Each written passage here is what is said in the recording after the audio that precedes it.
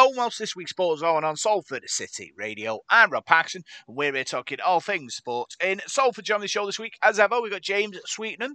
James, ready to talk all things sports in Salford and beyond?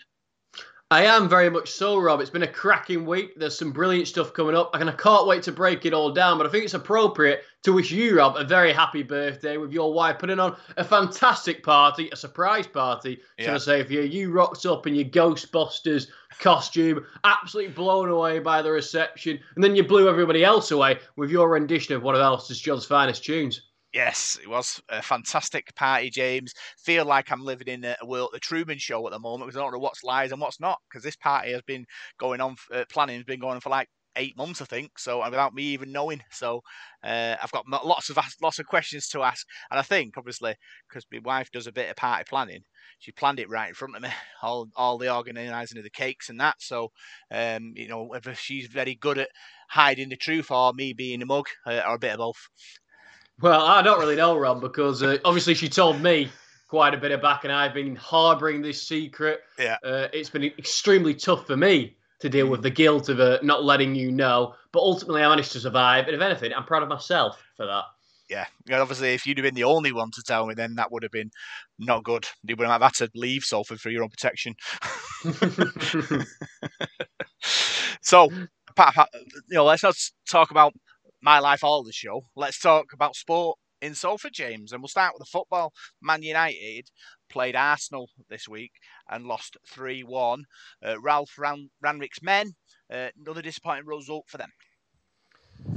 Yeah, it's appalling. It's been a pretty mixed week for Manchester United. Obviously, there was a massive positive, which we'll get onto in a second. But the game, I mean, pathetic, really. Arsenal completely dismantling us, coming off the back of that Liverpool performance as well when they beat us 4-0. So overall, what that's like, 7-1 in the space of 2 games against Liverpool and Arsenal, 2 of our biggest rivals, in which we'd be looking for pretty big performances. We didn't get them. And I think the problem now is not with the manager. I don't think Ralph Rangnick's to blame. I don't think Ole Gunnar Solskjaer or Jose Mourinho or Louis van Gaal, anyone. I think you have to blame the squad at this point, Rob. Yeah, I'm with you on that, James. I think, obviously, to be a Manchester United player, it means you have to be a special person with a special character. And I don't think the current batch of Manchester United players in this squad do not have that in them. I think the last 2 games, like you said, against Liverpool and against Arsenal, lacklustre performances, no heart, no fire in your belly, no passion. And both Arsenal and Liverpool just ground the result out, and we just couldn't deal with it at all, especially looking back at the Anfield game. They went 2-0 up, James, and you could visibly see them think, well, we're 2-0 up, we'll give them the ball for 20 minutes and see what happens. And even in them 20 minutes, we didn't really sort of test Liverpool and put them under any kind of pressure. And then after sort of 20 minutes, they kind of put down the coffee and said, right, should we do another 2 then? And that was it, 4-0, game over. Yeah, pretty appalling, really, all around from Manchester United over the past 2 weeks. And we've been in a place over, I suppose, last year or so where we're going, is Pogba right for the squad? Is Lingard right for the squad? Is Rashford right for the squad? At this point, Rob, I'm not necessarily looking at who should go, but who do you think should actually stay? Of those players in that Manchester United squad, which of them deserve to play for this team? It's a good question, really, because like Jadon Sancho, he showed, good touches.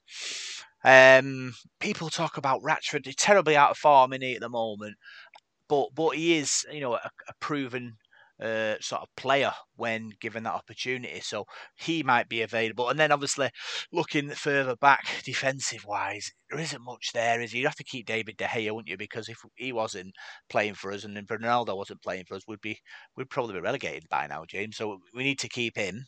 Ronaldo, that's another thing. It's obviously he is a superb talent, great footballer, but does he fit into the Man United system? That's the big question for me. Yeah, he scores important goals, scored his 100th Premier League goal against Arsenal this week, shows the class he's got, but do Man United need another type of player to play up front to be able to keep the ball better and to move it around? And doing that, you'd have to move Ronaldo to the sort of the wing, kind of attacking inside forward position. And does he have the legs of that at whatever it is, 36, which is what he is old wise? Obviously, his legs are slowing, but compared to a lot of the other players, I still think he's got a very good work ethic. He's one of the only players within that squad that still does those hardcore training sessions before and after the official training session with the rest of the squad. So I don't think you can necessarily put his work ethic up in the air. He's definitely slowing, but I still think it's there more so than these other players. And I think it would be perhaps a hint naive to think we can just get rid of him and then go to winning games. All in all, Rob, I'm not necessarily asking you whether he should stay at the club or whether he should leave, but do you think he will be at the club next season? Part of me thinks probably not, because he wants to play at the very top level, doesn't he? In like the Champions League. And if Man United will probably need like a minor miracle now to get within striking distance of the Premier League if form and league tables don't lie, do they, James? So if you're Ronaldo and you want your profile to continue to be global, you've got to play at the very top level. So it could be on his way, but where you'd go, I wouldn't know. James, what do you think? I don't think he'll be here next season. I think he's extremely frustrated with the state of things at Manchester United. You see his attitude on the pitch. He's still putting in that work ethic, but you can tell he's frustrated with the other players. He's used to playing with a better quality of players. And Manchester United are in 6th at the moment. I mean, we're 4 points behind Tottenham in 5th, and they've got a game in hand. So our chances of making the Champions League are completely blown out the water. And we're probably not going to make the Europa League either. Which would be a huge blow, really, for the club, because obviously if you don't make the Europa League, well, it is a blow, but then it might work in our favour, because I remember when Liverpool were going for the Championship, I think it was under Brendan Rodgers, and they weren't in Europe, and they were playing 1 game a week towards the end of the season when everyone else was playing like 2.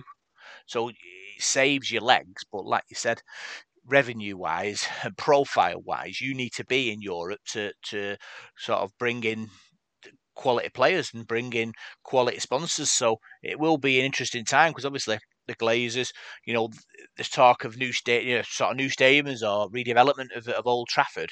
That's going to cost money. So whether they're happy to dig into their own pockets and the reserves they have themselves to do that, or whether they'll rely on sponsorships and new income revenue streams to do that is a question. And obviously, if you're not in Europe, then them new revenue streams, James, aren't as big. How would you feel personally, Rob? I mean, you just mentioned it there, what's going on with Old Trafford at the moment. How would you feel if they knock it down and build up a new site? I'd be devastated, James. To be fair, Old Trafford is the heart and soul of Manchester United. When you look back at all the teams and fantastic players, George Best, Bobby Charlton, Duncan Edwards, they've all played at that ground. David Beckham, Roy Keane, Paul Scholes, Ruud van Nistelrooy, Andy Cole, Dwight York. They've all graced that pitch. And do I think that knocking Old Trafford down is the answer? I don't think it is, James. I think we've got a good stadium as it is. We do need for it to be refurbished, and I think the main problem really lies on with the railway tracks that run behind I think it's the south stand, north stand, where you can't build over the railway line. So that is probably the main situation that they think. But there is lots of land around Old Trafford that they could turn into kind of like a mini Etihad, where with Man City there's all kinds of pre-match things going on and revenue streams being built with a bit of sort of imagination that could easily be reproduced at Old Trafford. And also in the ground they talk about leaky roofs and things like that, and not very good seating and not very good facilities. So I'm sure that they can fix that up as well, and obviously increasing attendance would be a good thing as well, because obviously you get more fans in and generate more juice. So we'll have to wait and see. I'm hoping that they'll be able to stay at Old Trafford, but it's land around Manchester really. Where would you be able to find another space to build another Old Trafford, a bigger one?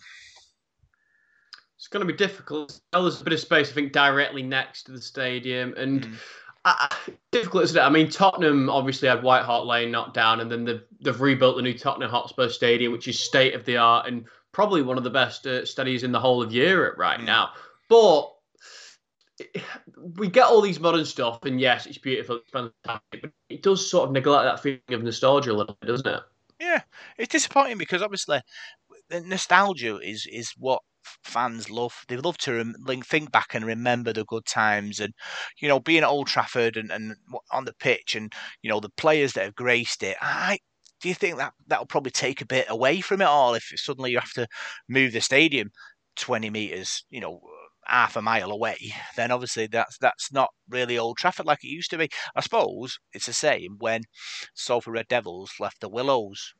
Is a thing where they moved to Barton. The Willows got knocked down, and now there's like a memorial there on the halfway line. It's not on the halfway now; it's in the middle of the housing estate in Weast, and people can go and visit like it, and it's nice to go and remember it. But it is sad.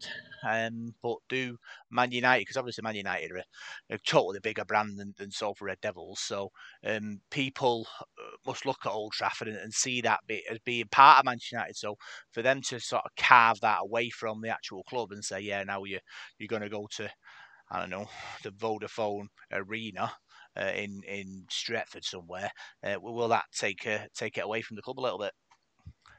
Yeah, I think it would to an extent, Rob. I think Old Trafford defines Manchester United. It's the theatre of dreams, and of course, it's been a bit of a theatre of nightmares over the last few years, hasn't it? After the club have completely spiralled since Louis and Alex Ferguson. But you're hoping eventually that one of these managers can turn the fearsome tide, can take the reins of the ship and drive it back to dry land. And the man who can potentially do that is Erik ten Hag, because he's officially the manager of Manchester United at the end of the season. Of course, he's had a sensational run with Alex, 2 Eredivisie titles, potentially a third at the end of the season. Iconically took Ajax all the way to the semi-finals of the Champions League a few years ago, beating Juventus and Real Madrid along the way. He's got a great mindset, great tactical prowess, and he's the sort of man who can get Manchester United playing exciting football. And looks a bit like a wished Pep Guardiola as well, which is like a bonus. But yeah, it's kind of he wants total control of Manchester United, and people have come out. Ralph's come out, players have come out, are talking about how behind the scenes it's not quite right. He has to come into this club and say to these players and people who work behind the club, say, look, we need to all go in the right direction. I want you to do it my way. I'm the Manchester United manager. I want you to lay the balls out this way, lay the drinks out this way. You do it. You do training this way. You play this way, my way, not your way. You're here to follow my instructions, not to lead yourself. And it's okay if you've got players who are, don't have, characters in there and don't have overinflated egos who want just to sort of play their own way. He has to rely on these players to follow his lead. Will he get that? Will that happen? We don't know. I think if we go off current form with Ollie and Ralph and sort of struggling to make this team play, will he be able to find a way to make these players play? But he has said he wants 10 players to go. So if he does manage to ship them out and bring 10 of his own in, it might make a difference. But then you've got bedding in time, haven't you, and things like that. So I think it's the Man United project. He says it could be sort of 3 years, is it 6 transfer windows or something like that. So it will take time. But I think as long as he sees progress and the fans see progress on the field in that time, then obviously he will get the time he needs to rebuild Man United. I mean, one player he's already talking about bringing in is Donny van de Beek. And do you think he's the right player to bring back to Old Trafford? Well, he had a good time under Hag previously at Ajax. So he will know what he can do. He'll know his style of play. He knows he fits into what he wants to do. So it makes obvious sense to bring him back into the fold. I think with Man United, they didn't really want to play him any further forward. They wanted to play him as a deep lying kind of quarterback kind of midfielder, when really you can tell that he's not. With all the YouTube videos you see, he's a running into the box Paul Scholes kind of midfielder, isn't he? So I think they wanted him to change at Old Trafford, and when they realised that he couldn't, then that they said, well, we'll just loan him out then because he's not fitting into our system. But now Ten Hag's here. and he wants to bring his own ways in, he'll know that Donny van der Beek can play in his system. So it makes sense to have him back in the team, really. Yeah, I mean, I completely agree. It's good to get that mix. It's good to get players like Donny van der Beek who want to play for the club. And I think we're all in this sense of feeling quite optimistic about Erik ten Hag. And I know we've had that feeling of optimism before with Louis van Gaal and Jose Mourinho and every manager who's tried to take on the mantle of becoming the main man at Manchester United. But Ten Hag has a bit of got a proven track record, and he's got a proven track record recently. Because Jose Mourinho, yes, a great manager, but before coming to Manchester United, he wasn't at his peak. Nor was Louis van Gaal. David Moyes hadn't done it to that level, and nor had Ole Gunnar Solskjaer or Ralf Rangnick. Erik ten Hag has proven that he's capable of winning in Europe with a good team. Well, Ten Hag's career is on the up. And it's probably the first manager since probably David Moyes that's gone sort of up in a upward direction when it comes to Manchester United. How that direction changes will kind of rely on how successful he is. And obviously Ajax is a massive club, but in Holland they are probably the big dogs, aren't they? Apart from PSV, maybe. So the pressure on him as much at Manchester United. Every game matters, especially the ones against Liverpool and against City. But I've always said with Manchester United, James, it's not them games you worry about. It's the ones at home that you draw to Norwich or you draw to Fulham, who are going to come up next season. United will struggle to beat them next season at home. I can guarantee you now, because they'll just sit there and United will struggle to break them down unless Hag's got the answers up his sleeve and the players to make the magic happen. Well, we're hoping he's got a bit of wizardry about him. We're hoping he's an older Harry Potter, aren't we, in a sense, to well and truly spark some magic into this struggling Manchester United side. But we've been here before, haven't we? Where we've hoped that managers are going to do things. Let's put you 5 years into the future, Rob. Where will Manchester United be, and will Erik ten Hag still be managing Manchester United? Will he still be here in 5 years? Well, if we're following the process, he'll have to be, because it's not a quick fix, this Man United problem, James. And, I suppose there will be conversations going on behind the scenes between him and the Glazers and the admin staff about what is expected. And maybe it will be, a jumping off point that he expects a certain amount of quality coming in and expect a certain amount of quality in the club, and we all push in the right direction. And if he doesn't get it, then obviously he might walk himself, because he knows he's prime meat in the footballing world at the moment. He's coming to Manchester United to resurrect a sleeping giant really now. So if he doesn't get what he wants, and what he's probably saying, he's signed, so I'm sure Manchester United have promised him stuff, and if they do decide to sort of not give what he asked for, then he'll be knocking on that chairman's door quicker than you can say, "Where's my gear?" And that will be disappointing, because if he can't do it, Rob, are Manchester United in danger of staying in this position that they are now? Because how many managers would that be? It's David Moyes, Louis van Gaal, Ole Gunnar Solskjaer, Ralf Rangnick, Jose Mourinho. None of them have been capable of doing it. If you put Erik ten Hag onto that list as well, how far can Manchester United crumble, and will he ever come back to their glory days?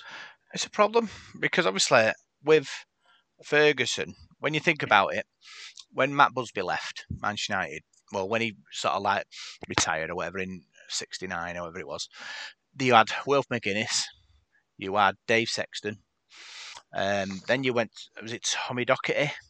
Then you had Ron Atkinson, and then you had Alex Ferguson, and there was kind of 5-6 managers in that period. I think Matt Busby came back at one point as well. So it took time for the next manager, and that happened over 20, 30 years. So that kind of thing takes time, and I think with Premier League football, it's an instant thing, and shareholders and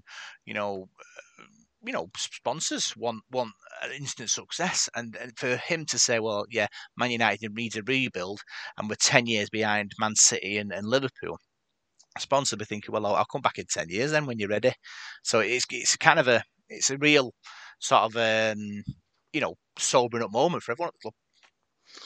Yeah, it's difficult. We have to just put our hopes and prayers into Erik ten Hag and hope that he's got the managerial prowess to drag Manchester United back from the depths of destruction. But I don't think any of us are quite holding our breaths yet after everything that's gone on at the club. But going back to what we've got a couple of games this week, Chelsea and Brentford. Chelsea obviously outright better than us at the moment, and Brentford, a team who are in decent form at the moment. Yeah, you're right, James. That it is two tough games, but they're coming towards the end of the season, Man United, and you can tell the players have switched off. So you're hoping that opportunity for these next two games to be both at home to give something the fans to shout about. And if you were a player at Man United, all the criticisms that you've had in the last 12 months, 18 months, you'd be looking to do that, wouldn't you? 100%. We're hoping for some big performances from Manchester United. But let's switch over to the other side of Manchester. Let's look at the blue side, and that's a lot brighter at the moment. A 3-0 victory over Brighton, a 5-1 victory over Watford, still that point clear of Liverpool. And as we said last week, they're just defending that lead now. Yeah, it's right. Obviously, with Man City, Jesus with 4 goals against Watford. It's kind of, they've been there before, Liverpool, haven't they? Where they both kept winning and they were hoping that one would drop points, and City never did. So they know all they've got to do is keep winning, and the Premier League title goes back to the Etihad. The problem Man City have is they've got Real Madrid at home on Tuesday, and then they've got Leeds away on Saturday. So, it's balancing that fixture, fixture list and resting players and making sure they're fit for certain games. And if Pep doesn't get that right, because we know against the Liverpool game in the FA Cup, his selection, he got it wrong that day, and City fans know it. So it only needs one more mistake by him, and he'll let Liverpool in. Yeah, I mean, Liverpool got a lot of momentum behind them right now. Just beating Everton 2-0 in the Merseyside derby, one of the biggest games in world football. And that actually puts Everton into the relegation zone. And over the last few weeks, we've been discussing the possibility of Everton going down. And they've always been a few points clear, and it's been on the back burner. And we've been like, yeah, we'll talk about it, but most likely they're going to stay up. Now they're in genuine danger of going down. And yes, they've got a game in hand on Burnley, but they've won 3 of the last 5 games. Everton certainly haven't done that. So they're the team in the worst form at the moment. This is a genuine reality that Everton could be playing Championship football next season. Massive club, Everton. Well, in the 80s, under Howard Kendall, Graham Sharp, Andy Gray, they played some good football then. And to see them, where they are now, it's a sad way. And does Frank Lampard have the ability to turn this club around? I'm not sure, James, because obviously, they talk about Lampard being the next big thing, but it'll be a blot on his copybook if he does not manage to save Everton Football Club. Talk about other clubs that have, great clubs that have fallen by the wayside. James, Oldham Athletic, Salford City beat them 2-1. This week. They were relegated, Oldham. Off the back of that, there was protests at the stadium. And that's another club that, remember the glory days, Andy Ritchie, Carlton Palmer on a plastic pitch. They terrorised everyone. Littlewoods Cup, you wouldn't want to go to the Boundary Park on a Tuesday night, them days, and now look at them. Yeah, they were an absolute terrifying side, weren't they, at level? Not so much anymore. Like a lot of these sides, they're on a downward spiral. And I don't know what it's going to take to get Oldham out of this sort of spin that they're in at the moment, because they seem to be descending at quite a rapid rate. Yeah, it's terrible. Obviously, fans weren't happy. They, on the pitch, complain about the owners, and you're just hoping that they can get an off-season behind them and sort of rebuild the club. And talk about a club that's obviously being built. Salford City FC beat them that day. They're 8th in the league. James, they've Mansfield at home on the 2nd, and then they got Stevenage away on the 7th. 2 big games. Mansfield is the one. Stevenage safe, 3rd bottom, not going down, but Mansfield are in a playoff spot. So that's the game that the Salford City FC fans will be looking at. If they win that, it's playoff time. They most certainly are, Rob. I mean, Stevenage 22nd. It's a game that they should win and should win easy. If they beat Mansfield, who are currently in 6th place, they'll get a shot in that playoff position, Rob, which is remarkable considering at the start of the season, after coming up from the division below, we were saying they look like a good team, but it's probably not quite their year yet. it could well be their year. They're very, very close now. Yeah, it's going to be interesting to see. Obviously, it's what football's all about. When you get to the business end, it's exciting times, and one game and you're in a playoffs place, and you lose one game and you're out, and your season's over. So it'll be interesting to see what Gary Bowyer does if he can get 2 wins from 2 there, put him in a playoff spot, and then we'll be cheering him on at Salford City Radio and hoping for another promotion, maybe, James. So that's all the football chat. Let's talk ice hockey now. Yeah, Rob, we will. And there's quite a lot coming up in the world of ice hockey with Manchester Storm finishing their season. Break it down for us, Rob. Yeah. Tough end to the season for Manchester Storm. Finished 9th. Ryan Finnerty disappointed, really. The fans are disappointed that, they've got a good squad. It just never kind of clicked for him. Struggled away from home. Great at the Storm Shelter. 2,000 passionate fans there screaming every night on a Saturday or a Sunday trying to cheer the boys on. Couldn't quite sort of get a few results. Struggled in front of goal. I know we had a few players. Jared Wormer, who's a goal scorer. We did score more goals this season we did last season, but there is, in ice hockey, you need to score loads, really, to get half a chance. So I'm sure Ryan Finnerty will be spending his summer thinking about that and bring him a better calibre of player in to boost them up the league. Yeah, I mean, what from a tactical point of view, Rob, is there anything that they could have done better? Is it just the quality of player at the moment that sort of needs bolstering? I think it's a bit of both, James. I think with a better quality player who can read games better, you get big moments in games where if a player is good, they will make the right decision. But they've had injuries as well, and with players coming in and out, not really having game time and a run of games, it becomes a problem. But we're hoping that Ryan can turn it around in the off season, and then we'll be cheering come November. So now we're looking back over the campaign just gone, Rob, and which players stood out for you? Yeah, got some Tyson Fawcett, Scott Skimmons, like I said, Jared Wormer. They've got class. They know where the goal is, and it's just a matter of building on that. If they can get a couple more in, and keep the lads that they've got, then obviously they'll be looking at a higher spot next season. Yeah, most certainly. And there's the World Championships at the end of the month. Will Storm be having any representation there? Yeah, Dallas Earhart, the Storm, the Manchester Storm's John Terry, as you probably read it. He's Mr.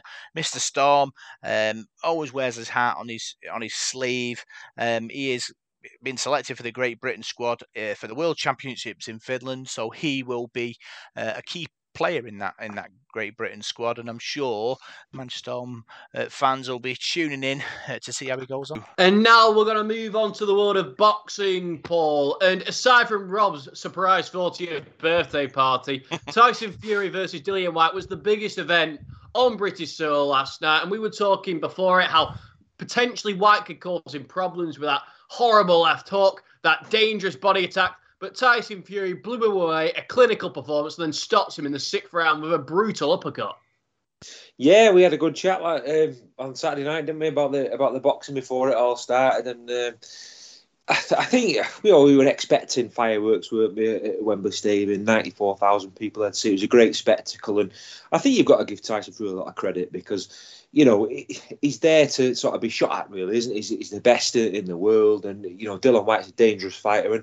And he dealt with him. He adapted his style. I think he cut Whyte, didn't he? Made things uncomfortable for him and then finished him off with a great punch. So yeah, it's going to take somebody very, very special to beat Tyson Fury if they ever do. Now, I don't know whether he's going to go into retirement. He seems to have hinted at it, but I thought it was a real good performance. I thought he boxed really well when he was on the back foot. He boxed well, and it's just so difficult and so awkward. And Dillian Whyte's a classy operator and a very, very dangerous man. And Tyson Fury dealt with him in the best way possible, I thought. I mean, you mentioned retirement now. There's several options on the table for him. Should he wish to carry on, there's the Alexander Anthony Joshua winner to fight to become the undisputed champion of the world. He actually had the UFC heavyweight champion Francis Ngannou in the room with him as well, so that's a direction he could potentially go in. From my point of view as a Fury fan, I don't know how much more he has to prove. You never want to see a fighter get overly greedy. What would you like him to do? Would you like him to retire or pursue an Alexander Usyk Joshua winner? Do you know what, James? I don't think he has anything to prove. I think every question that's ever been asked of him in a ring, he's done it, and he's done it with style. He's not had like scruffy wins or wins where you think, oh no, he robbed such a body there. He hasn't. All his decisions, all his victories have been unanimous. He's beaten Deontay Wilder twice. I mean, in the draw, yeah, perhaps it was a fair result, but he's gone and beaten twice after that. And everyone that he's ever been asked to fight, and he's done the business. So I don't think he's got anything to prove in the sport. I mean, a glorious sort of ending for him would be to go and win all the belts, beat Usyk and just take everything. I mean, that'd be an ideal sort of fairy tale ending, but it's whether he wants to go down that road now. As you said before, sometimes boxers can go on too long, you can get injuries and things like that. Sometimes he's got a young family there. Is it the right time to quit while you're ahead in the gloriness? But I don't know. There's probably two sides to Tyson Fury there. One that does want a fairy tale ending with all the belts, and then there's a sensible side that probably thinks, right, it's family time now, and I'm done and dusted. But it just depends which one sort of sways him the most, and it'll be interesting to see. But best of luck whichever way he goes with it. In the aftermath of his performance, there's people looking at two different sides of things, because I'm seeing a lot of people all over social media. Tyson Fury's the greatest to ever do it, the greatest of all time, a fantastic heavyweight, etc., etc. And then other people that are saying, oh, he doesn't deserve to be that, he's not beating anybody special. And perhaps the truth is in the middle, or maybe, but where do you rank Tyson Fury's performance? Do you know what? I always think sports people deserve ever participate in their sport, in rugby league, football, or whatever. I always get people who try and compare eras and compare times and compare the 70s to the 80s to the 90s or whatever. And you can only, like someone like Tyson Fury, you can only box the people that are in front of you. You can't box Muhammad Ali, or you can't box Joe Frazier or someone from a different era, because it's times change and things move on, don't they? So I always think it's difficult to do that, and you shouldn't really do that. I mean, he's fought, everybody's been put in front of him and beat them, so he's a world-class fighter. But it is unfair to compare eras, I think, and times in sport. Like, say, you're comparing football or rugby league now to players that played 30, 40 years ago. It's a totally different situation, different diets now, different nutrition, different ways of the way they prepare things, and it is. But I take it with a pinch of salt sometimes if I see on social media, because a lot of people haven't been in a ring before and they wouldn't know how to go on. It's very, very easy from the outside to slag people off and say, oh, he's not good at this. I mean, it takes an awful lot of guts to get in a boxing ring and fight and, put the bodies on the line and put the lives on the line. So I think you owe the fighters a bit of respect there, I think. And I think to say Tyson Fury's not in the top 10s, he's done everything, he's won everything. So if Tyson Fury was reading things like that, would he look at them and think, well, perhaps I should box Alexander Usyk or the winner of Usyk and Joshua or whatever and take all the belts? I'm not so sure which way he go, but I think to say he's not top 10's a bit daft. I think he's more than proved his worth. And another narrative I'm seeing, Paul, which I think again is quite unfair, is that Dillian Whyte's been completely written off from being even like a top 10 heavyweight. People of this era, people are saying, oh, he was only of a British level, and they're forgetting the fact that he's been in there and beaten the likes of Alexander Povetkin, Joseph Parker, Oscar Rivas, Derek Chisora, etc. I mean, this man was a top level heavyweight, great left hook, great body shots, had beaten a whole host of elite level fighters. He just against a better man, and I feel like we are too soon as a boxing community to write people off after a feat. He's still a great heavyweight. I mean, ranked at number 4 in the world at one point. Yeah, I think this sort of, I sound an old fogey now, but this sort of day and age, people seem to get written off so easily.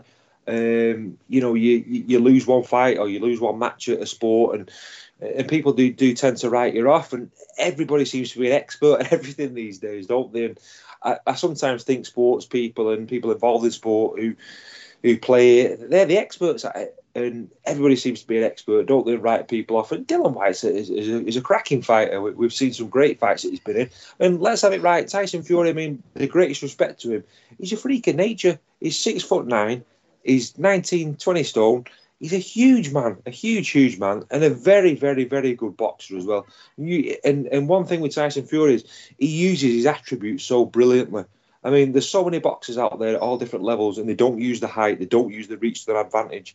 Tyson Fury nails it every time. He uses every ounce of his God-given sort of gifts, his height and his awkwardness, and uses them to his advantage, doesn't he? And And when you've got a guy like that, it must be an absolute nightmare, for an opponent and his team to sort of combat that. I mean, you look at Dylan White's preparations, and I bet his team were thinking, how are we going to get around this guy? And it must be so hard to get a game plan together. So yeah, I think the way people write people off is funny sometimes to me.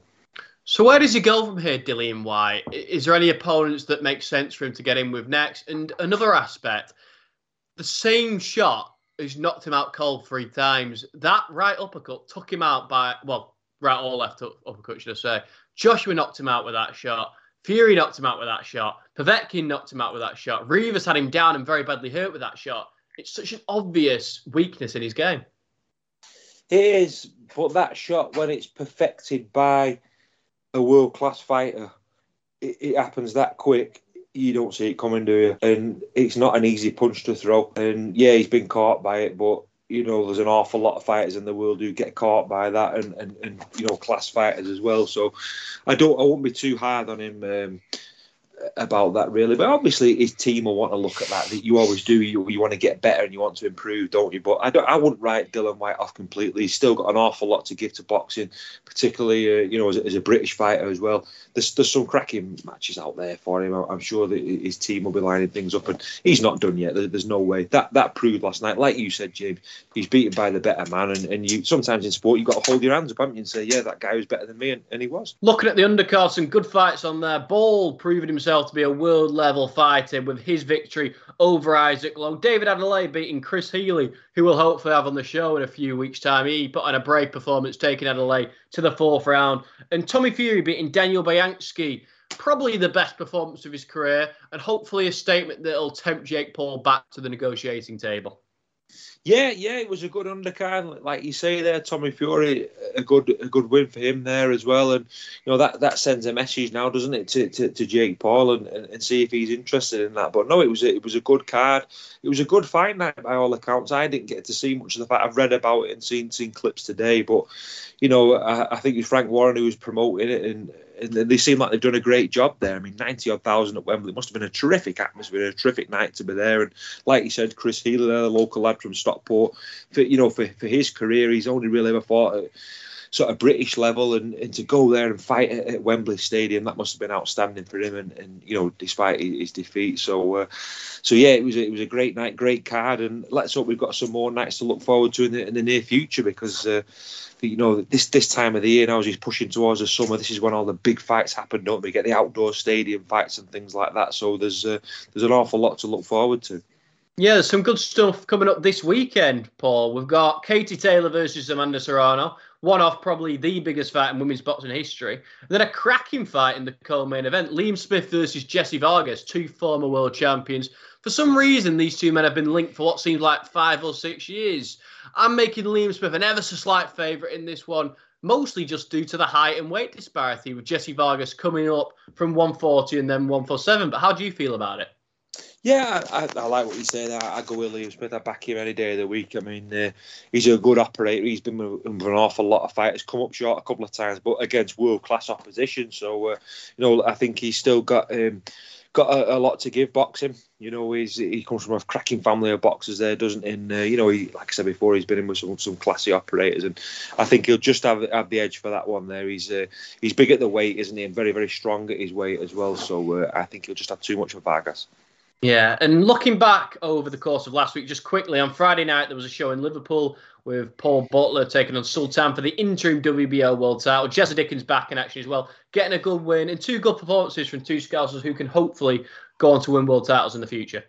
Yeah, certainly. There's a good crop of boxers. There always is, isn't there, coming out of Liverpool? It's the boxing city, isn't it? Like Sheffield, like Manchester, and London as well. There's an awful lot of fighters come out of there, and I bet that was a really good night as well. And I've never actually been to the arena at Liverpool. I bet it's a cracking night there, just like the Manchester one. And I'm sure there'll be some more good fights and some more world champions coming out of that city. Now, we've had a few fight announcements, Paul. We'll go with this one first. The big one, Ricky the Hitman Hatton, unbelievably making a shot return to the ring against Marco Antonio Barrera in an exhibition match.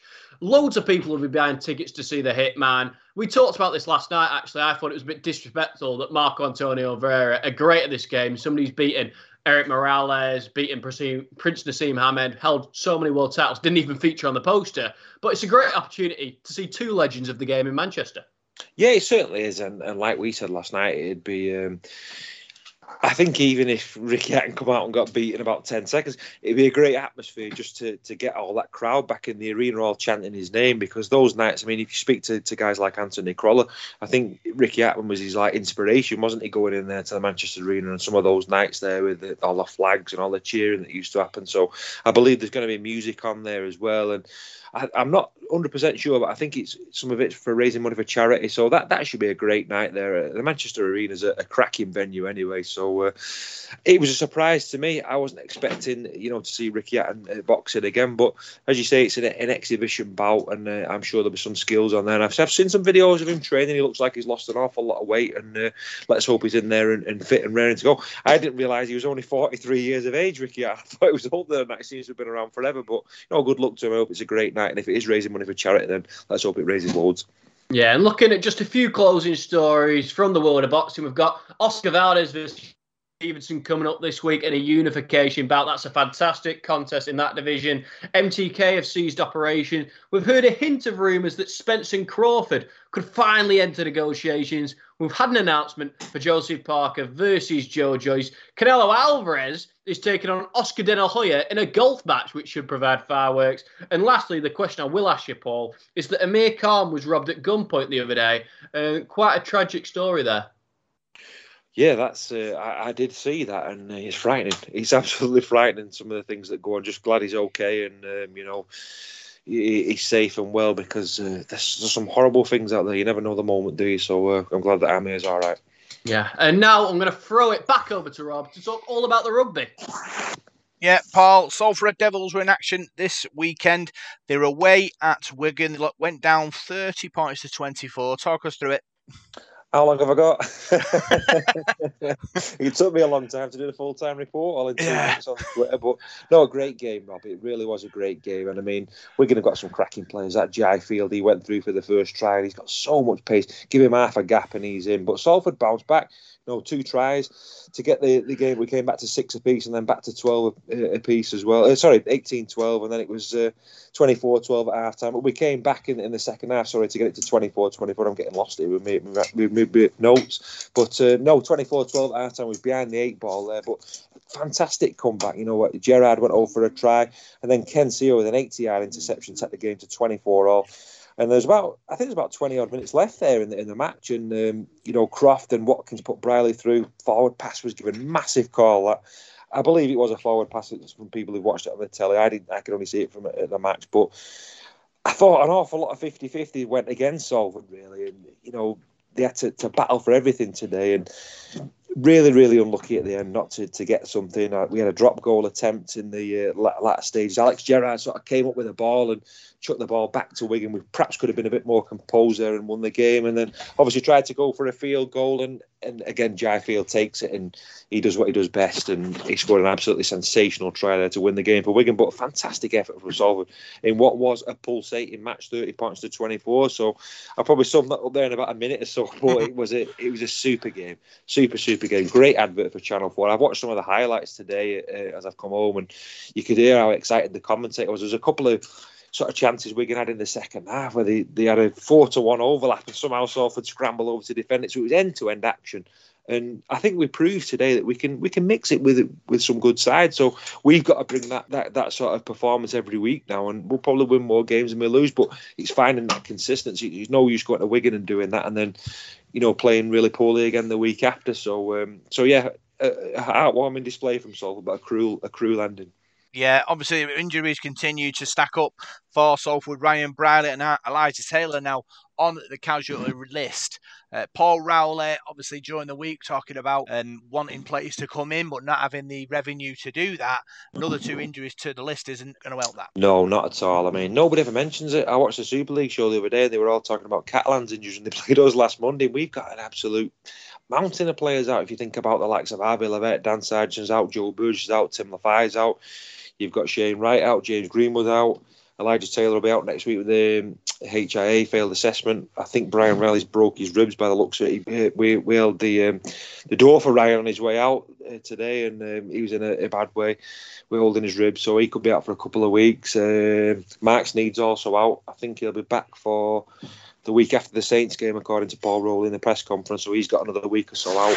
So they're really doing it tough. They're really doing it tough, and it's going to be difficult to get a 21-man squad together this week. And Paul Rowley was saying after the game that it's going to be difficult this week in training. I don't think they're going to be doing a lot of training. I think it's going to be all resting and recovering and sort of rehab and ice baths and massages and sort of things like that to just get themselves ready. And he said they're just going to rock up at St Helens and give it their all. So they really are finding it tough at the moment. And Easter's a tough time for rugby league anyway, but when you've got a squad like that and then the squad gets bashed by injuries as well, it's so difficult. Yeah, like you said, last game of that tough period is Saints away. What have you learned from this Salford team about them and the character? Oh, fantastic character today, Rob. They mixed it around a bit today as well, and we looked dangerous in the halves, and we know Mark Sneed. So Brody Croft was fantastic. He's full of running, very, very dangerous as well. I think he grew in confidence as the game went on. He linked up really well with Ryan Briley in that second half. Morgan Escaray came on as well and caused some problems. So I've learned that we can throw the ball around and score. Our defence, still needs a bit of work. We conceded a couple of soft tries in that first half, but had a lot of defending to do it, and give Wigan credit. Wigan are a good side, so I've learned we've got an awful lot of fight in us there, and we're going to need it at St Helens, depending on what team St Helens play. But no disrespect to them, I think if they play a similar sort of side to what they played at Castleford last week, those young players that they've got in the team are good players as well. They're quality players, so whatever team St Helens put out is going to be difficult. And we've not won there for 42 years, 38 consecutive defeats away at St Helens. I worked that out the other day, so that took me a bit of working out. But yeah, it's going to be tough. It's going to be tough there. But you're in the Super League and you play these teams, don't you, week in, week out, and you're in the top flight to play these sides. So you can't duck them. You've got to go out there and do the business. So another tough week, and we'll go to St Helens and give it the best shot. Yeah, let's move on to the Salford Devils ladies. They were away at Warrington Lunars and won 26 points to 22. 2 tries from Lucy McKeown, 1 from Alex Simpson, who's a Great Britain Teachers International, scored on her debut. Lauren Ellison and Victoria Kinney, they also the try scorers for Salford. A great start to their season, away win at Warrington. Yeah, certainly was. Yeah, and it was a game, a sort of day of both the sides, really, wasn't it? Salford losing late on, and the ladies, Salford men's team losing late on, and the ladies winning late on. So I think that's great for the club. But it's just a shame that both sides played on the same day at similar times, really. But no, a great start to the season, a great win, and the good work continues. And the good progress that they're making, it seems to get better and better every week, doesn't it? So a great start to the season. To win at Warrington, it's any sort of away win's good, isn't it? But that's a great start to the season. Yeah, and the PDRL team also played in a rugby league festival before that ladies' game, and they played some good rugby as well. Didn't manage to win any of the games, but it shows that obviously Salford Devils want to be that community club, and they are able to do that with these 3 teams playing. Yeah, certainly. I'm sure the PDRL will come good.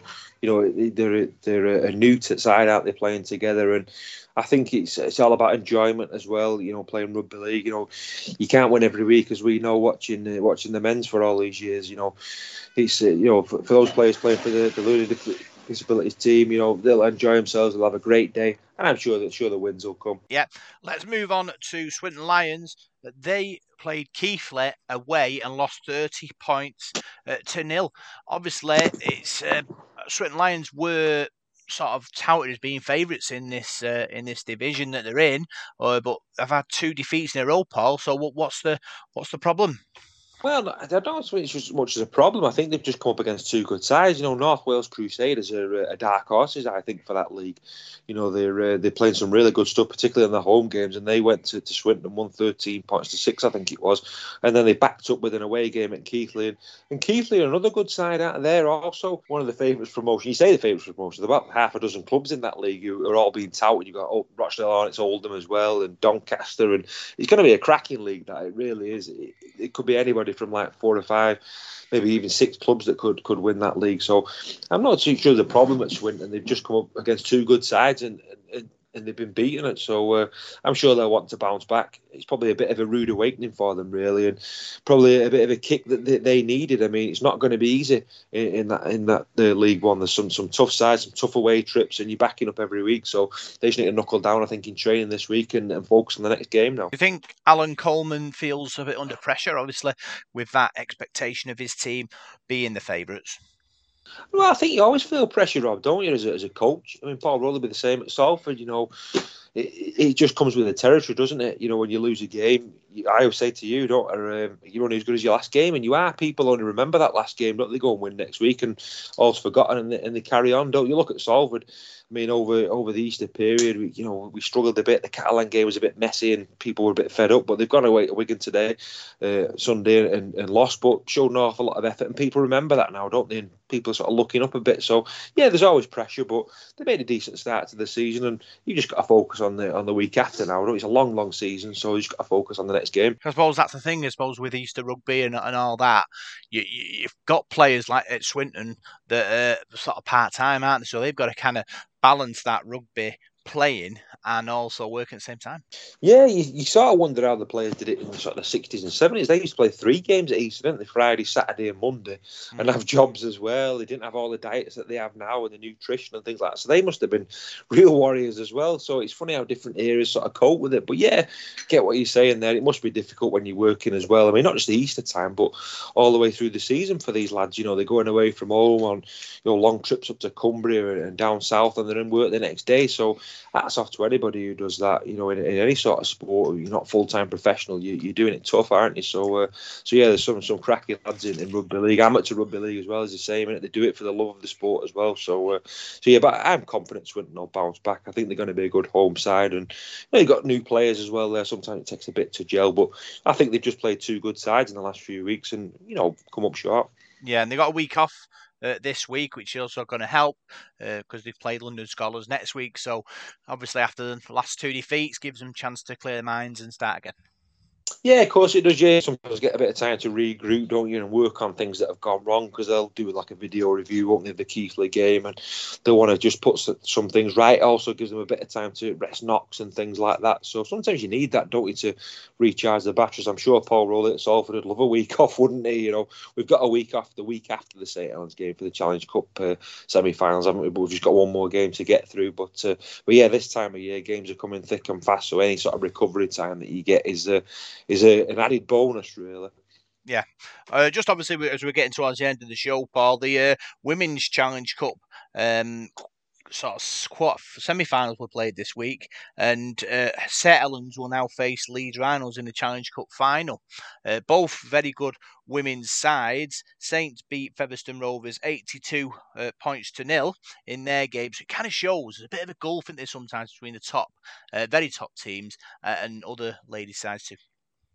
Yeah, it's the same with the men's, isn't it? It's the same with them. There's some big scores, isn't there, sometimes, but that's up to those teams to keep working hard and try and close that gap, isn't it? But I know Saints have had a good side for a number of years, and Leeds, I've seen them play on the television before. So yeah, there is a bit of a gulf there, and that's what Salford will be aiming for, to sort of challenge these sides, won't they, in the near future, hopefully. But though sometimes there is a big gap, isn't there? And that's up to you to work hard and get up to that level. Yeah, with 40 seconds to go, Paul, do you think Salford Red Devils ladies will be reaching for a Challenge Cup soon? I'd like to think so. The sky's the limit, isn't it? You've got to aim high, haven't you, in rugby league, and that's got to be the target, hasn't it? And it'd be magnificent. That'd be great for the men's side to win a cup final. But no, I'm sure the ladies, the way they're playing at the moment, they're making lots of progress, and it's all good. Yeah, it's an exciting time to be a rugby fan in Salford in the next few weeks and years and months to come, with both teams wanting to play. Big thanks for tuning into this week's Sports Zone on Salford City Radio. I'm Rob Parkinson, and we'll see you next week for more Salford Sporting Chat.